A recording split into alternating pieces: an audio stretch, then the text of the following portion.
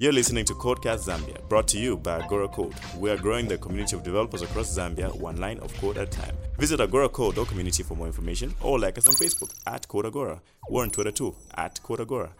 My name is Mwaba Mugala, also known as Credos, and you're listening to Codecast. I'm a game developer and hope you enjoy the show. Okay, welcome to episode 7 of Codecast. It's gonna be amazing, guys. It's gonna be really amazing. This is gonna be my favorite episode of the year because I love game development in January. I don't do any game development beyond January. But Elias will touch a little bit about that. We have a team that never makes anything during the year. So this episode is about everything game development because this month is January and January equals Global Game Jam. Yes. You feel the hype? Do you feel it? I feel it. Yeah. Definitely. So today we have a special guest. I'll allow him to introduce himself. Then everybody else will kind of go on to that. Hey everyone, my name is Mwaba, also known as Credos, and I'm a game developer. Perfect time for you to come on then. Yep. Hey guys, welcome back to episode 7 of Codecast. I'm your co-host, Wezi, aka the Zambian Geek. I'm Elias, aka Elias. I have no AKA. I'm feeling bummed because I have no AKA. Well, that's aka. Yeah. Sour Bones. Okay. Yeah. And you My stuck handle with is that now handle. my AKA. Okay. Yeah. My AKA is not my handle because I'm not doing that this week. And my name is Mukuma, and I'm your co-host. I'm a software guy, I guess. The titles kind of change over time. I don't know if you noticed that. Okay, first segment. As always, per custom, tech news. And today is heated, guys. We're talking about CES, and people are touched. It's like Let me be specific. Elias is a bit unhappy. No, wait. Okay, we're gonna get into it, but I'm not touched. I'm just a little underwhelmed. That is all. But let's get into the news. Okay, so CES, right? So CES was from the 8th to the 11th of January, and I was pretty excited even in the last episode, and I really wanted to know what was going to happen. Yeah. Is CES your favorite? No, it's not my favorite. My favorite is actually Google I/O. I'm kind of getting fond of. I think it's called Chrome Dev, right? Yeah. Chrome Dev as well. I think maybe because I love the web a lot these days. So that's pretty much it. So getting right into it, I'm going to start with my favorite thing, which is supposed to be last, but I wanted to be first. Okay, actually two things. So there's something called the Impossible Burger. So this thing has actually been around quite a while. Impossible? Impossible Burger 2.0. This is like the second version. So what this basically is you know the patty, right? It's grown in a lab. It's a plant. The patty? The patty. Okay. The patty. It's meant to taste like a real burger. Like, the meat and everything. Same kind of vibe and, juiciness. And stuff like that. So they kind of engineer most of the ingredients of the burger. And we're supposed to lead a much healthier lifestyle. So less meat, we save the environment as well. So it's made using an ingredient called iron. Iron containing compound that's abundant in animal muscle. So it's supposed to mimic the basic meaty flavor anyway. So we'll post a link in the description after the episode is done. Or when we put up the episode so that people can read about it. But it's pretty interesting. Read reviews and people are really raving over it. Like they actually taste really good. Okay, second favorite thing? Second favorite thing is something that's got a really weird name and it's kind of hard to pronounce if you haven't looked at it for too long. It's called the Jax Jocks. Now that's like one word. Kettlebell Connect works by having a rotating weight selection core that locks in and out of weighted plates. So the kettlebell can add and drop weights in seconds. So we'll put a link in the description. It has a lot to do with math. And physics. Yeah, and physics. So Which you everything don't I like. don't understand. Yeah, basically. Anyone that goes to gym, like how annoying it is to go back to the platform and get a bigger weight. With this one, all you just need to do is just click a button and you can raise the weight of your weights. That's crazy. That's crazy. That is actually I'm actually on the defying website, the laws of physics. Has So they're like connecting you. Come on. Connecting you. because- This is the website, eh? Connecting you to a better you. 6 weights, 1 place. That's 12 to 42 LBS in 3 seconds, man. Yeah. That's roughly So- what? Yeah, so it basically changes weight from 12 to 42 pounds in 42 3 pounds. seconds. So that's like what, that's roughly 4 kgs to 19. That is better. And that's good for Okay, home workouts, in my opinion. And it's only going for $350. And I know it will probably come down later. I mean, $350. look, think about it. Walk into game, like Game Stores Zambia or Game Stores SA, whatever, and look at the prices of the weights. Like, think about it from like 12 pounds to 42 pounds, that whole range. And How much would you spend? Yeah, how much I honestly spend. When we talk about shipping stuff in, right? There's different modes of measurement. There's volumetric, and what else is it? By mass. By weight. By weight. Yeah. So volumetric is basically just how much volume. Which is supposed to be cheaper than. So that wouldn't matter, right? If you're shipping. Well, if most carriers that welcome to the shipping podcast. So most carriers, what they do is they basically have a certain weight, like a weight limit. That would determine whether they start adding volumetric costs. For example, not to pimp any companies out, but for example, if you're using Sale.com, they have fixed prices for certain goods. But then certain goods, if they exceed a certain weight, say like a TV, then they're going to add in volumetric to the overall cost and stuff like that. Okay, that's cool. That makes sense. So this is the Jax Jocks Smart Kettlebell. Jocks. Yeah. I think my favorite device, or anyway, the one that really caught my attention was the, what do you call it, Capstone. So this is like a connected home mirror that uses Google Assistant. Yeah.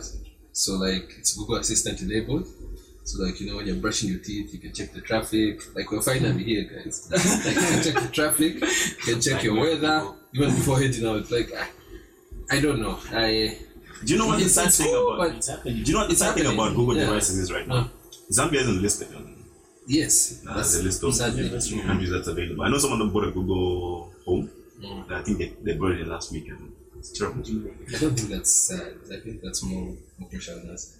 Well, yeah, but I think especially with Google, the pendulum is moving forward. Yeah. Because recently, not too long ago, you were able to receive payments. Yeah, you can receive payments in some App Store. So like, App Store, like we're still behind, but at least strides are being taken. Yeah. For me, this is the reason why I thought the CES was underwhelming. It's not that I thought the tech that was there was, bad tech or anything like that. I just felt we weren't seeing anything revolutionary. No, yeah, if that makes groundbreaking. sense. Like some of my favorite things were like things that we've seen in the past, but just adapted to new forms. For example, the rollable TV was like huge at CES, but we've seen flexible screens. We've seen from LG screens that take advantage of just being a part of the space. The wallpaper TV comes to mind. Yeah.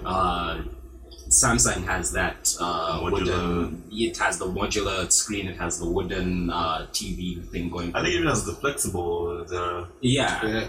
So like this is tech we've seen before. So there was nothing new that was coming, and the stuff that seems new and it's not necessarily new, like 5G, which I know was talked about in the last episode, and 8K. These are things that are not going to come to the consumer, the average consumer anytime soon. I'm sorry, but especially if you live in Zambia, do not expect 5G in the next 5 to 8 years. My verdict on 5G is maybe wait until Vodacom finishes its test in the Lesotho. And then we can kind of figure out like how. Yeah. Look, and also I tend not to agree with you, Elias. Like you were underwhelmed because nothing new was shown.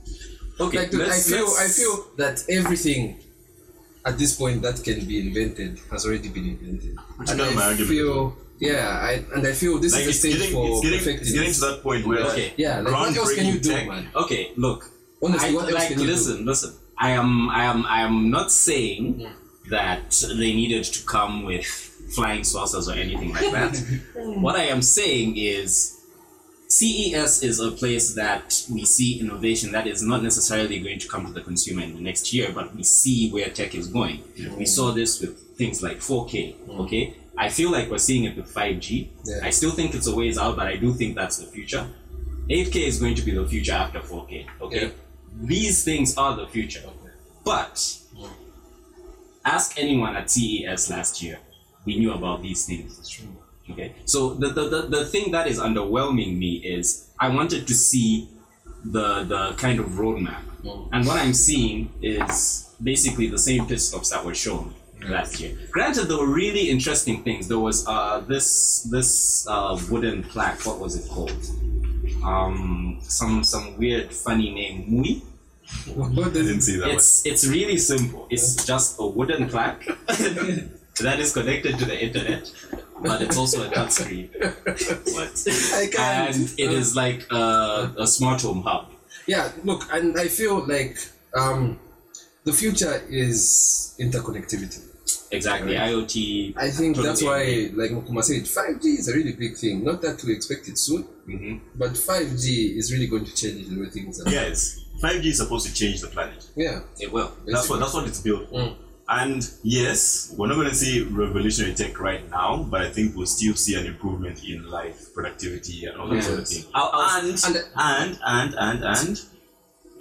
we're stepping into a space where it's going to become a haven for developers. Like, there's so much more to do now. Yeah. Like, dude, IoT. Too much, man. I agree, and I'll say this about 5G. I know I seem like the downer right now, but like I agree that 5G is the future because it's basically going to bring that lag that is always present. It's going to make it almost non-existent. Non-existent. With 5G, almost non-existent. With 5G, it's going to be possible to have things like a doctor performs surgery on a patient halfway around the world. Yeah, from his iPad. From his iPad. Things like that. Like those are big things that can't go like unnoticed. And I agree with you that is the future. But as a convention, CES was underwhelming because CES is supposed to bring the new stuff. It's supposed to bring the good stuff. You know, it's supposed to bring the wow. It's supposed to make you think, wow, now I see the future. But like right now, I'm like, wow, the future is still what they showed us last year. But I think the emphasis has been on like connected homes, you know, smart homes. Because if you see what most of the companies were, you know, emphasizing. Yeah. You know, you have the lighting one, the Philips one. That's Philips Hue. Yeah. Yeah. Ring was there as well. Yeah, like you know, and it seems all these are like independent. Even showed up at like all the big companies came with the kind of. So IoT. all these are like it's basically IoT is now. Yeah. Like it's basically the future of things. I agree with you there. So like you have all these independent vendors, but think of what you can do if you put them together, if you bring them together.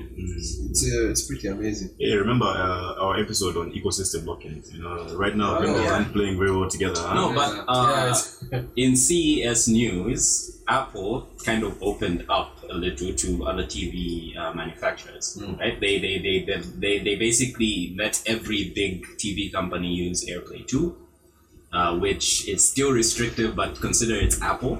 So this is a step.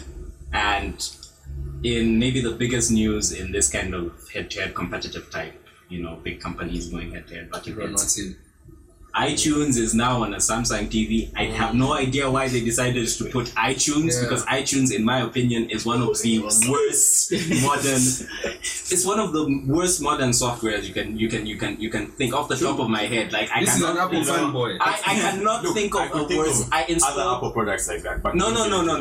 I honest to God, like I used iTunes recently. And it was so bad. It was so bad. It was so bad. Elias is in tears. Like how? This is 2019. How? Okay. There. I'm mad. Okay, so to wrap up our new segment on CES, I still think the Impossible Burger is the future, and it's maybe I'm becoming a health fanatic, but I feel like it's.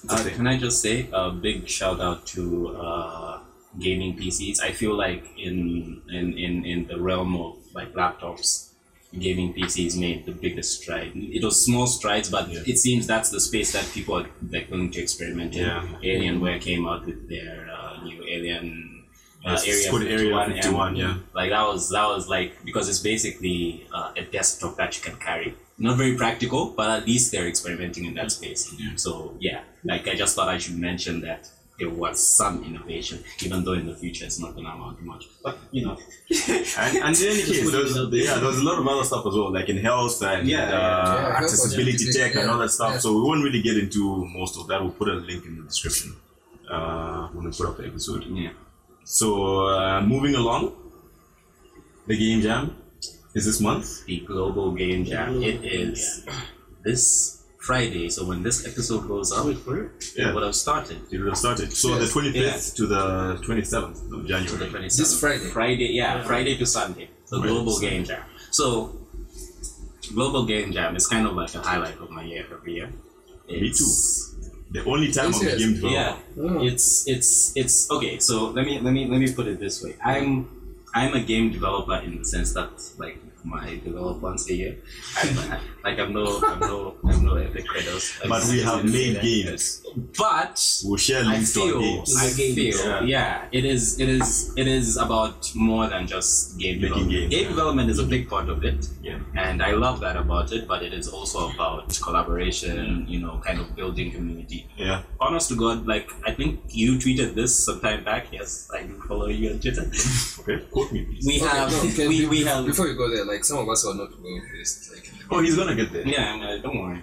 It's gonna be taking too long. It's gonna be a whole thing. Too long. So, but maybe to preempt the actual discussion today, because we can get into what game development is, like the kind of life cycle and stuff like that, and what there's this notion that game development is for nerds. It's just for people that need like to know how to write ones and zeros. You need to What doesn't look like a nerd? You need to be like into this computer thing for you to actually make games. It's complicated. It's whatever. Yeah. So we can kind of start from there. Then explain what the Game Jam is. So anyway, before I was cut off, I was going to say that the Global Game Jam has created like friendships that I feel I'm going to have for the rest of my life, but that's just me. Look at me and being all savvy. But the game development sphere is a lot more open than people might think. So a common misconception is you need to know how to program, you need to know how to write in ones and zeros for you to be able to make a game, which is just not true. Game development has a bunch of different people that work on it. I mean, look at some of the biggest companies in the world, like Activision. I know they were recently in the news because of the whole Bungie thing, but look at companies like Activision, EA. Like, these companies are huge companies, okay? You can be involved in game development by managing the money. You can be a project lead, okay? You can be an artist. You can be into music. You could even be legal. Wink, wink. Shout out. Shout out. I mean, there's so many ways for you to get involved in game development, because game development, unlike other professions, is kind of hugely diverse. It's kind of this diverse melding of all these professions to make this one really great product. So like, we have people coming over for the Global Game Jam that are just artists. Yes. We have people that just write stories. We have people that are programmers, of course. I mean, it is software, so you do need programmers, but that said, no, but actually, you don't even really need programmers anymore. Think about Twine. Twine, I would say the Construct, you don't need to know programming. You learn how to use Stencil, really. You don't really need to know like, you guys are going in deep. I feel like the point is there are programs that you can use to alleviate your lack of programming knowledge to make the game. So you guys hear that? Do you want to know what my favorite part of the Game Jam is? It's what Ella said. It's the part about building friendships, right? This guy I met in 2015. His name is Sam. At the Game Jam, he was sitting right behind me. I was tweeting, and then he tweeted back, and then tapped me like, "Is that you?" Then I'm like, "Oh yeah, and we've been friends since." He's a writer. I'm a programmer. Yeah. I remember that was like my first Game Jam experience, and I learned so much. Like, guys, we spent. That's deep. Okay, low down on how the Game Jam works. So we make a game in 48 hours. We make games in 48 hours. We split up in teams and that sort of thing, and we're given a theme on the first day, and you make a game. Are the themes specific to like regions or? No, it's a global Just a theme. general theme. So like last year, the theme was what? Transmission. Transmission. No, was that transmission? Yeah. Yeah, it was It was transmission, right? So like, no. was it waves or It transmission? was transmission. Not waves. No, it was transmission. Because it made Yeah, it was HIV. transmission. I Yeah. think Transmission. Yeah. So like, you think about a theme like transmission, right? You can make anything you want. It doesn't even have to be like a software game. It could be like a physical board game based on what you imagine transmission could be in your world, in your Open like interpretation. it's open. So that's like the thing I love the most, and it's the fact that you can't do it alone as a game developer. You can't do it alone. You need a writer, you need a music guy, you need someone that will bring the whole story to life. It's actually collaboration, eh? Yeah, collaboration, and that's what the premise is of GGG as a whole. Okay. It's collaboration. Not I a remember competition. the first game jam, right? We argued about how the story should go the first day, the entire first day. When we started making the game, I think we had 24 hours to go. Yeah, like in the afternoon of the following Saturday. So 24 hours when has we're been like, debated. okay, guys, I feel like, but no, it was actually fun. Like, here's the thing about the Global Game Jam, right? You set out to make a game in 48 hours, but really, that's not the point.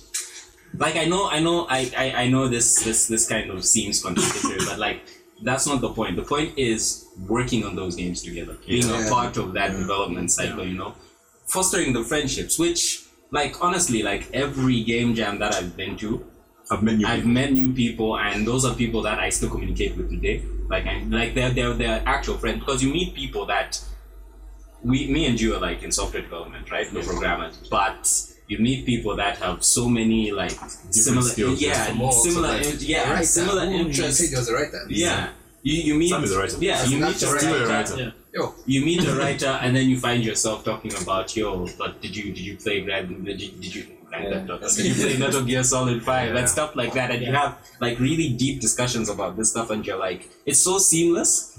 But that's what the Global Game Jam does. It brings people from all walks of life and kind of just melds them into this like kind of cooking pot for people that are there to collaborate. And honestly, like I know I'm building it up a lot, but it's a beautiful thing. To me, it's like one of the highlights of my year. Yeah, me too. And you know, the actual life cycle, which one I know Elias and I are rumbling. We love the game jam. Yeah. You know, the actual life cycle, like the actual life cycle isn't that hard. It's basically just 4 steps. We start with formulating what the idea is going to be.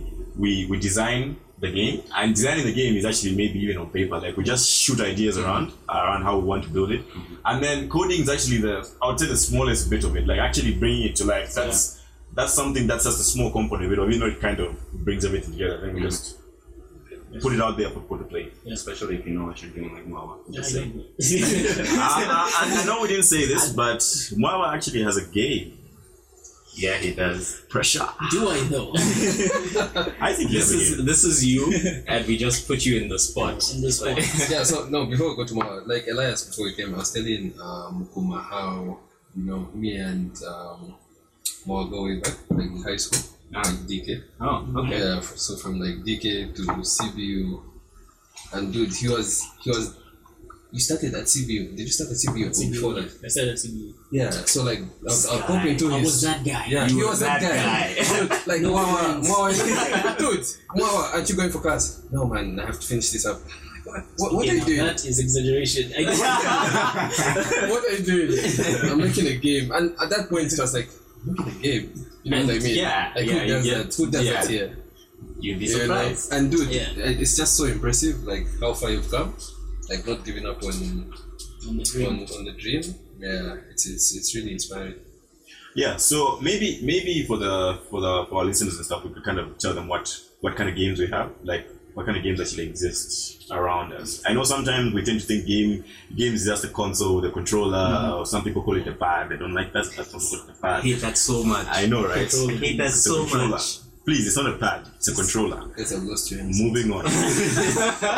Moving on. So we've got many different kinds of games, and I think even as kids, I don't know about you guys and how your childhood was like, but for me, like I grew up like playing games outside the house. Like I never had like a console or whatever growing up. So when rainy season was practically my favorite because you could draw that stuff on the ground and you could play all those games and you could play. I didn't even know it was called. Is it dodgeball? We had a different name for dodgeball. I know what you're talking about. We had a different name for Where you got dodgeball. 2 people at the end. Yeah, definitely. Was it called game or something? Yeah, It was called game. It was actually called game. I have no idea. Anyway, so we played dodgeball. So that was my version of what a game was. And believe it or not, there was actually strategy in this kind of game. Yeah. So like when we look at the strategy, like the kind of games we have, we've got sports games, we've got what's it called, first-person shooter games, MMOs, simulations, educational games, the stuff kids play on these high school tablets, the stuff. Those are games as well. So there's like a whole spectrum of games and stuff like that. Yeah. So I like, for me, my childhood was basically kind of half and half. Maybe more leaning towards playing video games when I got my consoles because like growing up I played a lot of video games and it kind of defined my identity. I feel like I'm the person I am today. I got into software engineering because of video games because I was trying to figure out why games worked the way they did, and I'm a bit behind the curve in terms of game and in terms of my game development career, but that is still what makes me kind of who I am today. Like I hold that as part of my identity. So yeah, but I also played outside. I wasn't a complete nerd. I did play outside. I had friends. But don't believe that. But okay. What about your friends? What are you saying? If you guys are holding out on us, tell us about your childhood experience with games. Childhood experience with games. It doesn't have to be video games. Oh man, I'll just say soccer, man. Yeah, but my experience with games started really early. I mean, most of my childhood experiences have been shaped around games in one form or another. Yeah. So like we're 4 like in our family, right? Mm-hmm. So that's me and 3 girls, and I remember the birth of my last born sister.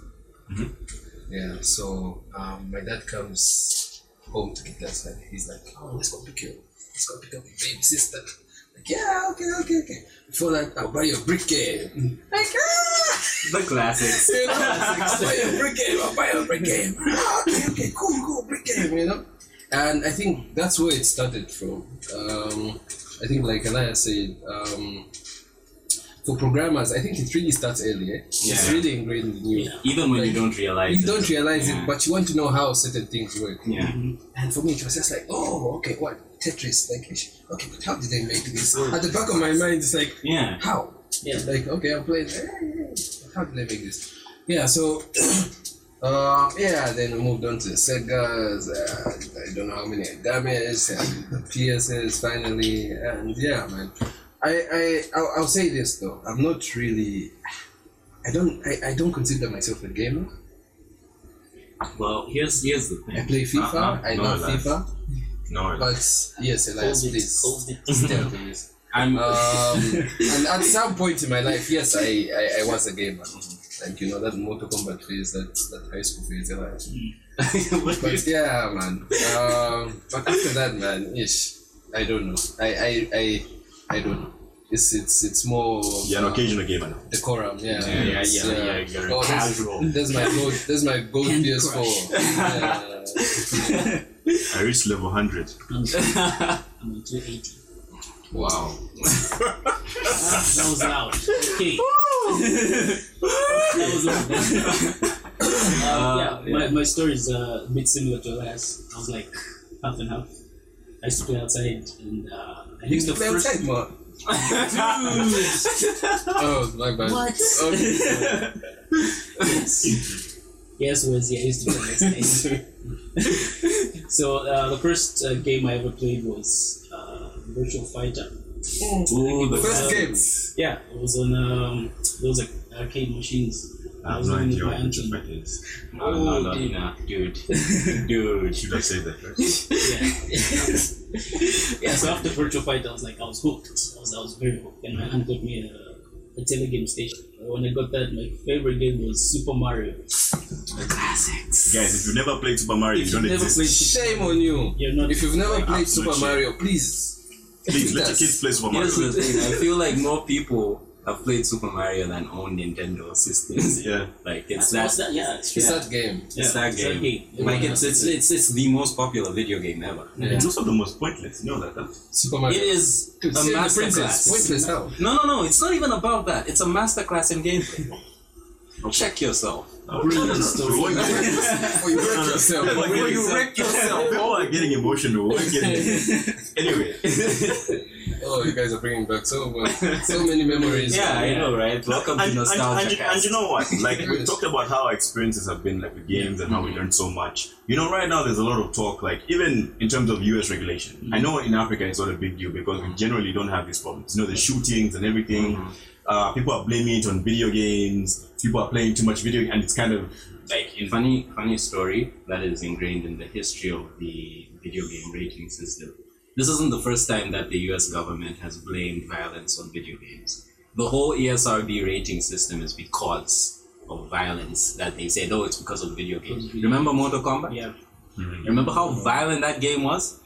I was, I think, 8 when I first played it, and I was like, "This is Like, brilliant. what this is so good." So what Yeah. do you blame, like, the violence? Like, It's just In the I- civil it's rights unrelated. movement? There's no Yeah, direct this link. is- There's yeah, actually no like, direct Yeah, link. this is going to get into like another politics. story.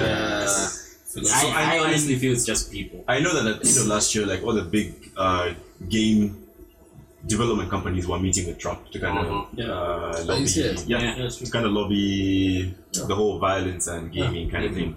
It's kind of telling that it's not really about the games. the Trump thinks it's about the games. Trump Well, is supposed to be Trump believes is everything. Trump. Come on. So like when I was really like thinking about this stuff, I realized that since there's different kinds of games, right? Like I'm thinking about first-person shooter games. Like I'm a big Call of Duty. I'm not even gonna distinguish Battlefield and Call. I think both are pretty brilliant. Call of Duty. Like I'm more than one. Medal of Honor. Medal of Honor. Medal of Honor. Dude, I played that game for 1 week straight, man. 1 week straight. congratulations. Nah, like I Wow. actually, You guys, I feel victimized no, right now. I endorse that. I endorse that. That's brilliant. I feel victimized. No, before Call of Duty, it was I'm on the Medal of back foot Honor. here. Yeah, that's true. Yeah, That's definitely true. yeah. And you know, Is it still I was- there? You can get no. it if you want. I mean, they're old games, but they don't make them anymore. They don't Like make them. EA made Medal of Honor, and Battlefield kind of Super super. yeah, Yeah. like it took Medal of Honor's thunder. Well, Yeah. yeah, so it's basically now what you got from Medal of Honor. Guys, the benefits of gaming, right? We're talking about response learning, place learning. Okay, disorders aside, like whatever theories are there, whatever psychological studies are there to kind of link gaming to whatever other crazy stuff is in the world. Look at it this way, right? You play video games on a daily basis. You kind of pick up like habits. Halo, for example. What I think it's a brilliant game. Totally brilliant game. Classics. If you think about it, a lot of that has actually influenced the way you handle problems outside the game itself. Even the way you move around your surroundings and stuff like that. Like, you identify landmarks and Mama is moving around right now. I'm aiming. identifying landmarks, and there's no denying the fact that games play a huge role in children's development, first of all, and even adults as well. Yeah. And this actually leads me to saying, like, if we look at numbers in game development, the average age across the entire planet for people playing games, like gamers, is actually 33 years old. Yeah. What? Average? Yeah. Average age. 33. Average. So even the notion that games are for kids doesn't actually it's reflect false, what's when your kids What's go on to the ground. school, what are you doing? And it shows. Yeah. Like You're that parent. I feel. and it shows like in the games that have been developed. Like there's this kind of through line of what games have become. Like they've become more adult and stuff like that. But yeah, it's really getting to a point where I feel like you can't argue that anymore. You Yeah, can't that's say true. games are for kids anymore. But yeah. And maybe to give it a little bit more perspective. We talked about Moaba having a game. Yes. Yeah, like kind of get us through like where you started from and Cradle. like some of the challenges you've had as well. And the biggest thing also monetization. You can touch on that as well. So I started in 2016. Initially, it was supposed to be a Slenderman ripoff. But yeah, But then you I love realize you horror. can make I love something horror games better. so much. So I just wanted to make a horror game. Like I just want to make this horror game, get it out there. Then a friend of mine told me about Alice in China, and I was like, you know, it would really be cool to make a game based on Zambian, Yo, that's deep. Zambian history and stuff. And tell our story out there. So I started working on it in 2016, but because of school, there was like that in and out thing. So I had to, yeah, as usual. What is Yeah. I had to take long breaks. It's life. I had to take long breaks and yeah, but like right now, basically we have a prototype ready. Okay. Yeah, it's ready, but because of certain issues which I won't mention, Okay. yeah, we have to kind of test it and basically the game is there, the demo. So is that ready for deployment? It's not or- ready. Yeah, Okay. there's a lot of bugs. Okay. But post There's a lot of production features. is like that's pretty far along. That's like, yeesh. like Yeah. that's brilliant. That's brilliant. I actually didn't know that it was in post production. So We're keeping it on the low, but yeah, well, thanks to the not after this episode. Codecast. You heard it here first. Exclusive news. Yeah, so thanks to the Digital Lab Africa competition I won last year, they helped. I was able to meet some professionals who really helped show me how the industry works and what to do in game development, basically. Because I'm not like a game developer. Yeah. I mean, I didn't study game development. Yeah, It was just something I just read, I just watched YouTube videos. So for me, it was more like, okay, everything was just happening. But your Fully passion, aligned, yeah. drove the project. Just drove the project, yeah. So, Sounds like the stars aligned there. Right. so yeah, the team actually, I think it's because the team like has increased, added some people to the team, and that's really helped the project. It was about what we talked about earlier, right? Yeah, So you yeah, can't yeah. really You can't do it collaboration, alone. can't do it yeah. alone, yeah. I was told that very explicitly. Yeah. We went to France. Like anyway, like Mukumari asked, like how you monetizing? It's basically going to be a service like Steam, but Okay. you know because of how Steam is, it's too Yeah, it's Like 200 really projects every day. become it's like saturated. so many games are going on there, so Yeah, much shovelware. Yeah. It's becoming ridiculous. Yeah. Yeah. Yeah. Did you guys? I remember the name. It's called Kingwin. Yeah. Okay, Penguin, we'll find a way Penguin, to- yeah. So next Penguin, time. Yeah. Kingwin. It's an online store for indie developers, Okay. and it's relatively new. It's like 2 years old. So Oh, okay. yeah, So you met them and yeah, how did that go? yeah. They said, you know what? If your game is ready, just tell us and we'll hook you up. And so yeah, that's So what you're basically saying is Yeah. there is a market for games, even African games. Yeah. Basically. yes, that's another thing. Like the world really wants to play African games because, from what I was told, they're kind of tired of this whole Western stories. We have games in space Been and fed shooting. into our mind. Yeah, like So now it's- they're looking yeah. to Africa to get more ideas, Out of Africa. yeah, for innovativeness and stuff. And that's why the French are investing heavily in African games. So if you want to start game development, now is the time to start. Yeah, and kind of to give it a bit more context, like I was looking at some statistics on like revenue in game development in Africa. Just Nigeria alone was a $200 million market Yeah. in 2017. This is like 2 years ago. Like imagine the growth now. Yeah. South Africa last year. Yeah, South Africa was dope last year as well. And I was just about to say I'm super proud of Kenya, Cameroon. Yeah. I think the first studio I heard about was from Cameroon. I just don't remember that name, but they had a pretty cool game based on Cameroonian culture. Where is it? Wait. We have Zero Reason in Zambia as well that make games. The link in the description. Yeah. So like Egypt was the largest market. And I was shocked. Yeah, Egypt was the largest market in 2017 by revenue. So these are gaming markets in Africa. So Egypt was Egypt, then Nigeria, then South Africa, then Algeria, then Morocco, Yeah. then Tunisia, and then Kenya. So you can see that there's markets. That's markets, right? So that's basically the people that bought the games. Yes, people have bought the games, but then Okay, that's like White Africa. but then we're basically seeing a double-digit growth on a yearly basis. Yeah. On a yearly basis. Yeah. So you expect that there'll be a look. Let's be serious. Let's be straight. Be honest, right? Elias, have you bought an African game this year? Or last year, sorry. I bought the last African. Elias, be honest. Okay. I asked Elias because Elias buys games now. Like I've known Elias as the person that buys games because he wants to support the game development industry. Like he understands the value of game development. You know, when you work in an industry, you begin to see how hard it is to actually make this stuff. I don't do Pirate Bay anymore, guys. I'm sorry. Like now, I buy my games. Stop piracy. Hashtag. We joke about it, but like seriously, that's deep, like working as a developer, seeing how hard people work to make these products, and then you just take it for free. I just don't feel it's right, but I also understand the economic situation in Zambia, so it's kind of paradox. It's actually really rough. But anyway, the last African game I bought was what's that South African game that was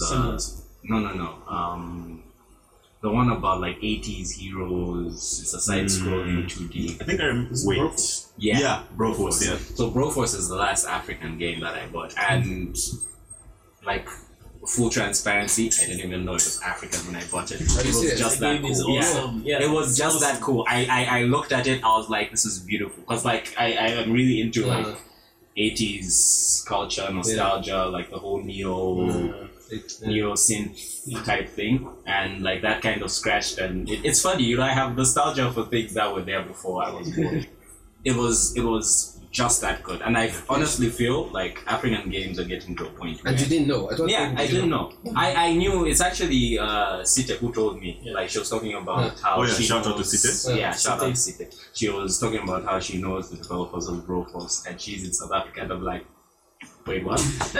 And but like seriously, guys, do not sleep on African games. Like, and that's what I was about to say. Like we're talking about a $200 million market in one country alone, and if they're buying games from the US or Europe or whatever, it doesn't make a difference. Like the whole point is to develop a culture of embracing the local scene and kind of like you like Broforce even before knowing it's African. That's what we're talking about. Yes, exactly. Like before saying you are buying this because it's local. Buy this because it's African. No. Proudly Zambia. No. Because it's good. It's good. Buy this and trust me, if you're looking for good games, you will find them. Like there's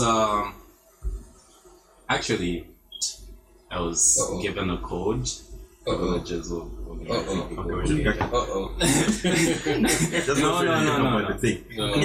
I didn't pirate it. Full transparency. I was given a code on Steam to download it. Okay. I have connections. Named CJ. African games are out there. Don't sleep on them. And some of you might be playing African games and not even know. Real talk. You might be playing African games. You don't even know about it. But you're playing African games. I mean, we have Star Scooter. We have Star Scooter. Brilliant. Yeah. Like we've been waiting for ages for Star Scooter, man. No, but it's out. It's out now? Yeah. Already? They dropped it. It's on itch. It's on itch.io. I think that's a Zambian game, Star Scooter. We'll drop the link as well in the description. Alistair. So like, I think last year, the Game Jam last year, we talked a lot about having more game studios in Zambia, and at that point I kind of started looking into other game studios in Africa as well. So I was talking to City Online, and we found a guy that collects research like on games in Africa and studios and stuff. So like there's a lot of studios in South Africa. There's a couple spread across the continent as well. Kenya, Uganda, Nigeria as well. I think in Kenya we had a review on a game called Nairobi X. Nairobi X. Side scroller as well. So like there's a lot of like Africans really trying to make it on the game development scene. And fun fact, Sub-Saharan Africa, right, is we have a lot of people buying we won't call them smartphones but feature phones. In the world, not just growing, in the world. So what you have is a market for mobile games, and people are taking advantage of that, selling. So even just the influx of like Chinese phones, like I feel we give Chinese phones a bad rep, like we give them a bad name, but what they've done for Africa as a African market, that's true. It's huge, man. Look, as a software developer, software engineer, like I see the value. With more people access to mobile devices means lots of opportunities for Exactly. In Zambia, we're stressing a lot about financial inclusion. That's only possible right now because there's much easier access to these devices. And the thing is, we fuss a lot about smartphones, but like I said, feature phones, like just mobile phones in general, as long as they can have even a tiny bit of access to internet, they can go a long way in terms of like when you solving really problems. when you really think about it, the term smartphone, like what does it really mean today? Because like, if we're being completely honest, the latest iPhone and say a Huawei that is like, don't use Huawei, that's no Infinix or something. Yeah, even Infinix. No, like not even throwing shade. I'm not even hating on these companies. I'm just saying the capabilities of these phones are mostly determined by what their apps can do. True. It's cool when companies go on stage and say, this camera can say, sense. But at the end of the day, it's defined by what these apps can do. And a lot of these quote-unquote dumb phones have the same apps that the latest iPhone has. So what does the term smartphone really even mean?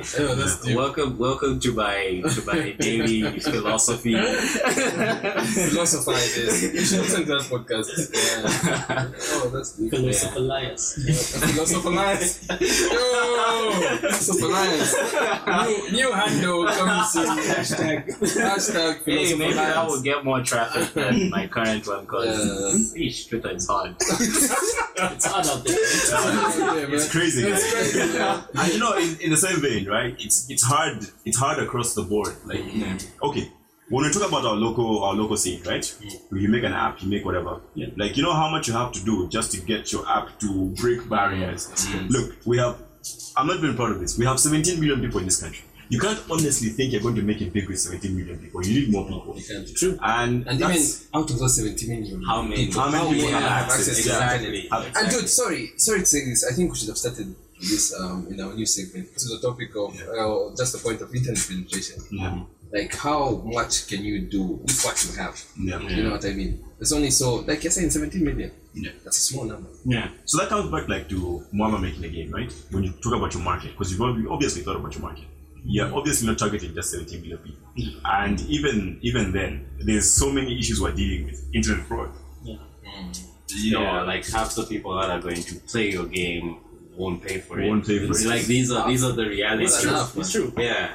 So especially if your like target market is just Zambia, like again, I'm saying this. I know that the economic situation in Zambia is rough. That's why people like pirate games, and I'm not out here like judging or pretending there's no problem. But you can't ignore the fact that most people that play games in Zambia don't pay for them. You get a game, you get a PC that can play games, and that is it for you. You're done. Okay, you chip your PS3, you chip your PS4, as they call it chipping.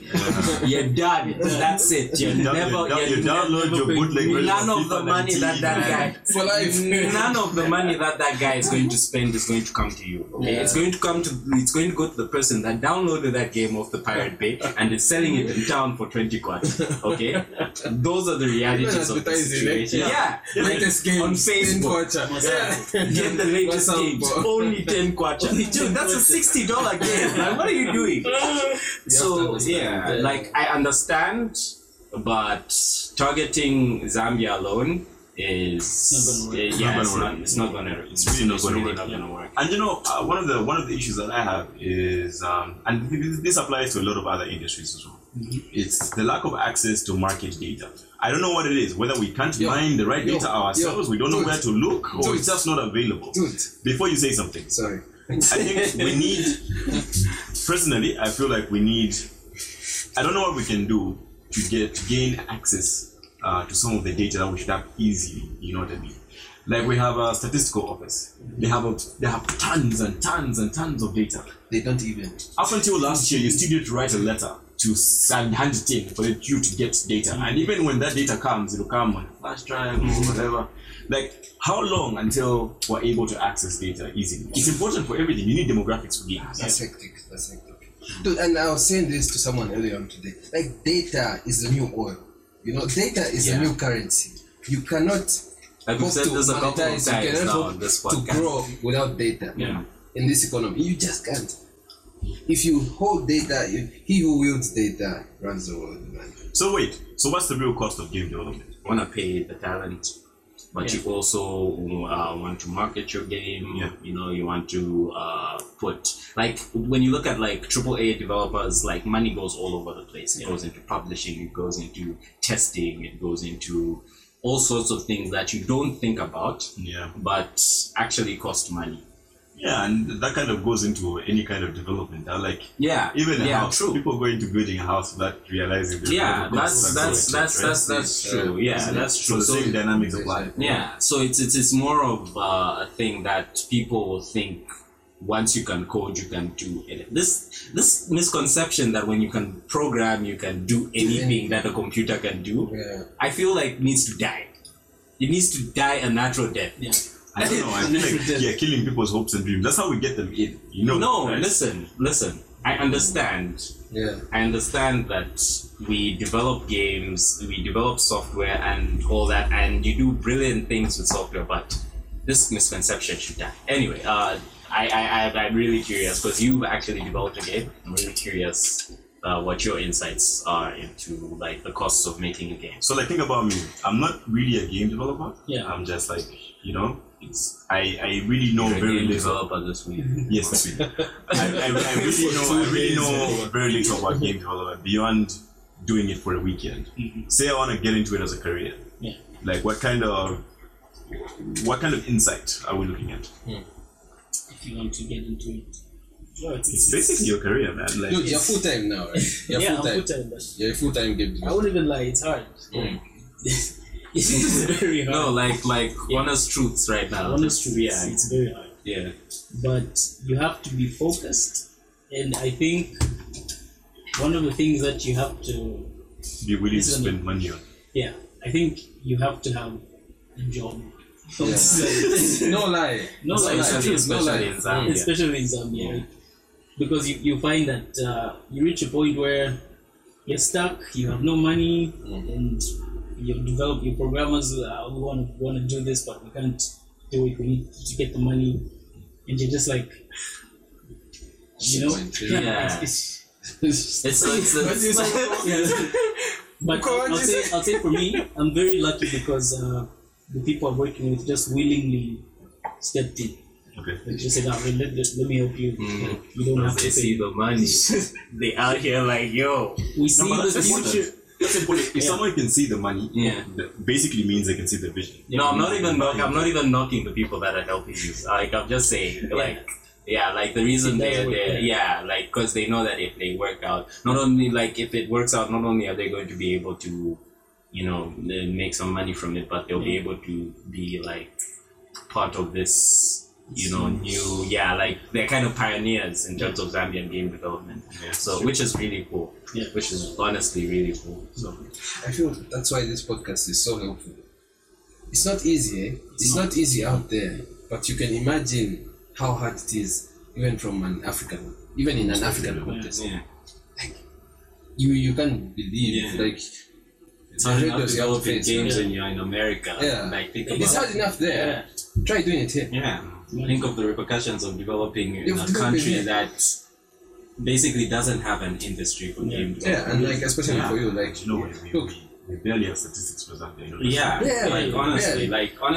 like what you're doing is something that I feel like the game development industry needs. Needs. Like we need a success story. Yeah. Like we need the kind of we need the kind of thing that we can point to and say, hey, they did it. Yeah. He did it. Why can't other Basically, people the do pioneer. it? You know what I mean? Yeah. So like I feel the industry is still young in Zambia and like you're always going to run into hurdles. Like we said, like you're developing games in America and you're running into these hurdles. Like you hear these horror stories. Telltale Games got closed recently, and some of those guys didn't get a penny after the closure. That is ridiculous. Like it's ridiculous that you work so long and you make $0. and this was an established. And this is Telltale Games. Part of game development as well is dealing with the legal issues. Like Yeah. when you get into it seriously and you're thinking about making money, you kind of have to think about the legalities of stuff. Like, Because I was actually contacted by some dude from the Lumpa Church He was like, this is the Church of Jerusalem. Yo, so you need to have papers in order. Bro, you lie. This is true. Whenever there's an opportunity to make money, that's are you serious? Yeah. It's true. So you have to. So he heard about the game. Yeah. At least he heard about the game. How he plays it. As he heard, we need to try not get shut down. Yeah. Dude, are you serious? I'm serious. This is ridiculous. I had to patent the game just to do stuff like that. Wait, did you patent it here or? Yeah, here. Oh, great. Just you have to start here, right? The Lumpa name. That's crazy. But yeah, it's ridiculous. He thought that was like permission from the church. Yes. And you know, when you think about legalities, you kind of have to think about GDPR as well. We're talking about GDPR like in our previous episodes, yeah, and so it's also rolling in on gaming. Like, hey, I mean, games are software, so anything that is taking your data is part of that. Yeah, so no, like if you're developing games and you're hoping to have a European market, you have to comply with GDPR. You have to. I'm going to say this again. If you're developing anything, software, that's going to be online, or you're planning on spreading it, please look up what GDPR is. All those notifications General you get. Data Protection. all those emails you were all those ignoring. accept cookies, are you okay? Yeah. All those okays you keep clicking. So there's a reason for there's that. a reason. So please, like think Terms about and conditions. Think about GDPR, because in GDPR there's privacy by design, there's the right to be forgotten, there's stuff about data portability. Like, it's all about protection of the consumer. And if you're going to be careless, are you going to be hit with a lawsuit? I don't know if you heard what Google is getting charged on the regular. Lawsuits can bankrupt you. It's Oh. real. It's crazy. It's not even a game. Like, honestly, your life could be turned around. Data by is the a new lawsuit. oil. Data is the new Like, people are currency. not playing. So, yeah. Okay, like my personal opinion, I love gaming. I'm not an avid gamer. I'm like, I'm a casual gamer. You're not like me. Okay, whatever, man. I'm worse. Okay, so when I think about gaming, I see opportunity, right? Like for many different spheres, industries, I think about gaming in terms of like psychological being. Yeah. Like there's a lot that gaming can do for actual progress yeah. and growth. And Even that awareness. motivation. Like Yeah. even just simple stuff like, okay, not simple stuff, but stuff like awareness. Like getting people to understand the concept. You can do that so easily with gaming because people can relate to it. Kids can relate to it. I believe like you can mold a kid's mind. Or that whole saying about you can't teach an old dog new tricks. Like you say it, but you don't know what it actually means. Like as a kid, you can be molded, and games can play a huge role in actually doing stuff like that. I watched the whole interview on how they're using games to counter Down syndrome. See? And it's working. Yeah, definitely. Yeah, because like there are lots of there's lots of research that goes into how games improve things like eye-hand-eye coordination. I can honestly say, as a gamer, learning how to drive, I learned it a lot quicker than We all did. someone else GTA. that didn't play video games. Yeah, Because I feel I played video games. That's true. I am just saying, like, don't knock games. Games actually help. I grew up playing video games, and I could not imagine being a better being than I am today. I mean, even games like World of Warcraft, I mean, they teach you resource I mean, management. Assassin's Creed definitely. Origins just came out with their whole like educational thing, and Yeah. like it is teaching people about Egypt in ways that I learned about Italy, like ancient Italy from Assassin's Creed too. Assassin's Creed. Like it's brilliant. Yeah, it's very- So yeah. Like now you can imagine what that would do for Africa if we actually African context. embraced our own Exactly, culture and exactly. used it. Yeah. This is why I love the Cameroonian studio. I need to look for the name and put the description. Like it's all based on culture. And that's so appealing, you have no idea. And I know we had a wave of like culture and games in Zambia. Like I don't know if that was last year or the other year, but I don't know, it's kind of died off. We should check into that. But it's really, really important, guys. I'm going to As a speaker. GDC. GDC is a game development convention, right? Like I'm not even joking. I'm That's so the annual jealous. That's the Yeah. annual one. And it's going to be in San Francisco, and I'm going to be talking about preserving African culture through video games. Wow. Yo. Dude. Cynthia will be crying right now. Like Cynthia, You are Cynthia gonna be here. Oh yeah, Cynthia. You're a pioneer, Cynthia couldn't be here today because she's not feeling well. But then she talked about this in the last episode. Like we talked about the deep learning in Indaba and how so many Zambians represented. Like this is an example of us showing that there is stuff going on, Yeah. and we're not remaining behind. Like we've taken the active step to making sure that we we are there. We're there as well. Shout out to CTEC, who also went to GDC. GDC, that was 2017, right? Much love. I've just given my take on what I think gaming can do for the industry, what I think gaming can do for like improving life, basically, and stuff like that. It's underrated in my opinion. Yeah, very. Yeah. So I don't know. We could go around and all of us can give like our final views on what we think game development is and how it affects us and what we feel like is the future of it. I think I've talked about my history of gaming. I've talked about how gaming has kind of made me who I am today. I will say this: game development isn't easy by any stretch of the imagination, but nothing we're doing is easy. I've said that, I think, for like what you're doing with your game. I know it's a project of passion. I know that you love what you're doing and it strains you, but I feel like what you're doing, just keep doing what you're doing. And you've already got I don't know how much you're selling it for, but you've already got however much you're selling it for from me. True. Like I'm definitely going to buy it day one. Too, like if you have like pre-order schemes, like I am there. Like I am there. So that's fine.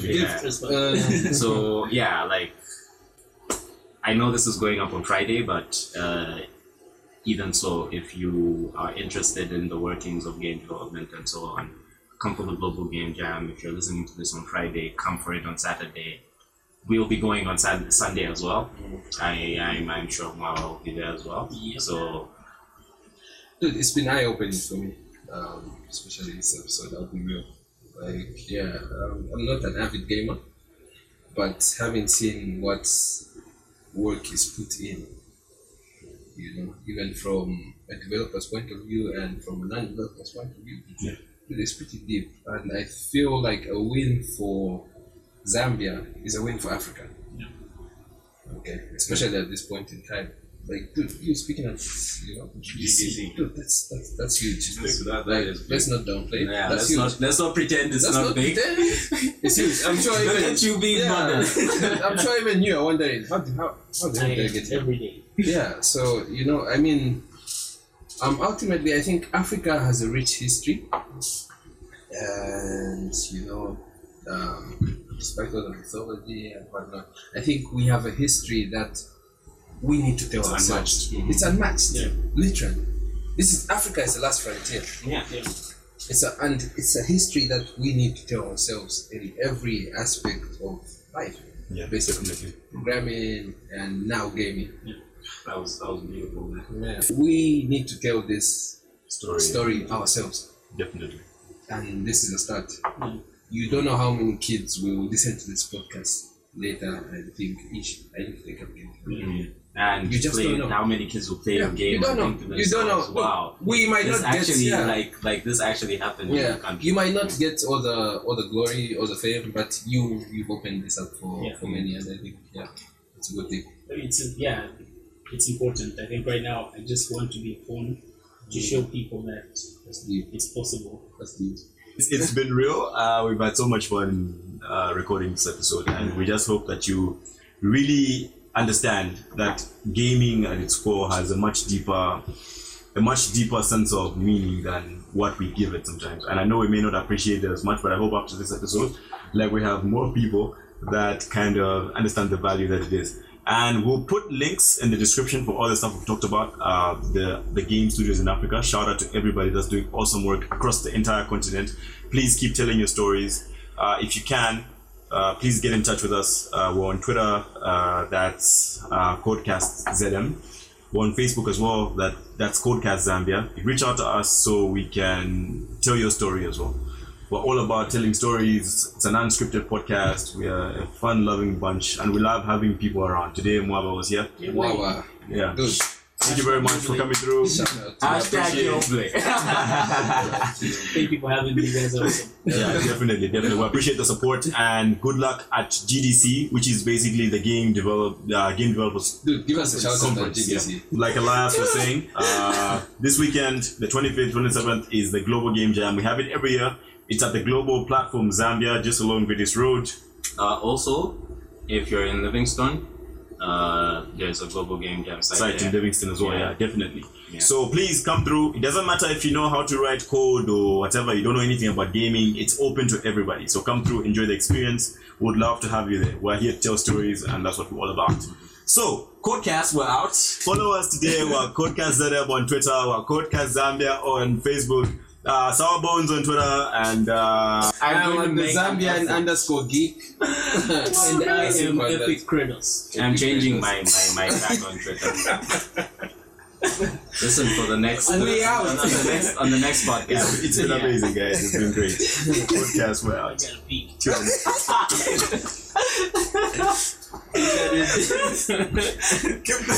You've been listening to Codecast Zambia, brought to you by Agora Code. Visit agoracode.community for more information or like us on Facebook. That's @CodeAgora. We're on Twitter too, @CodeAgora.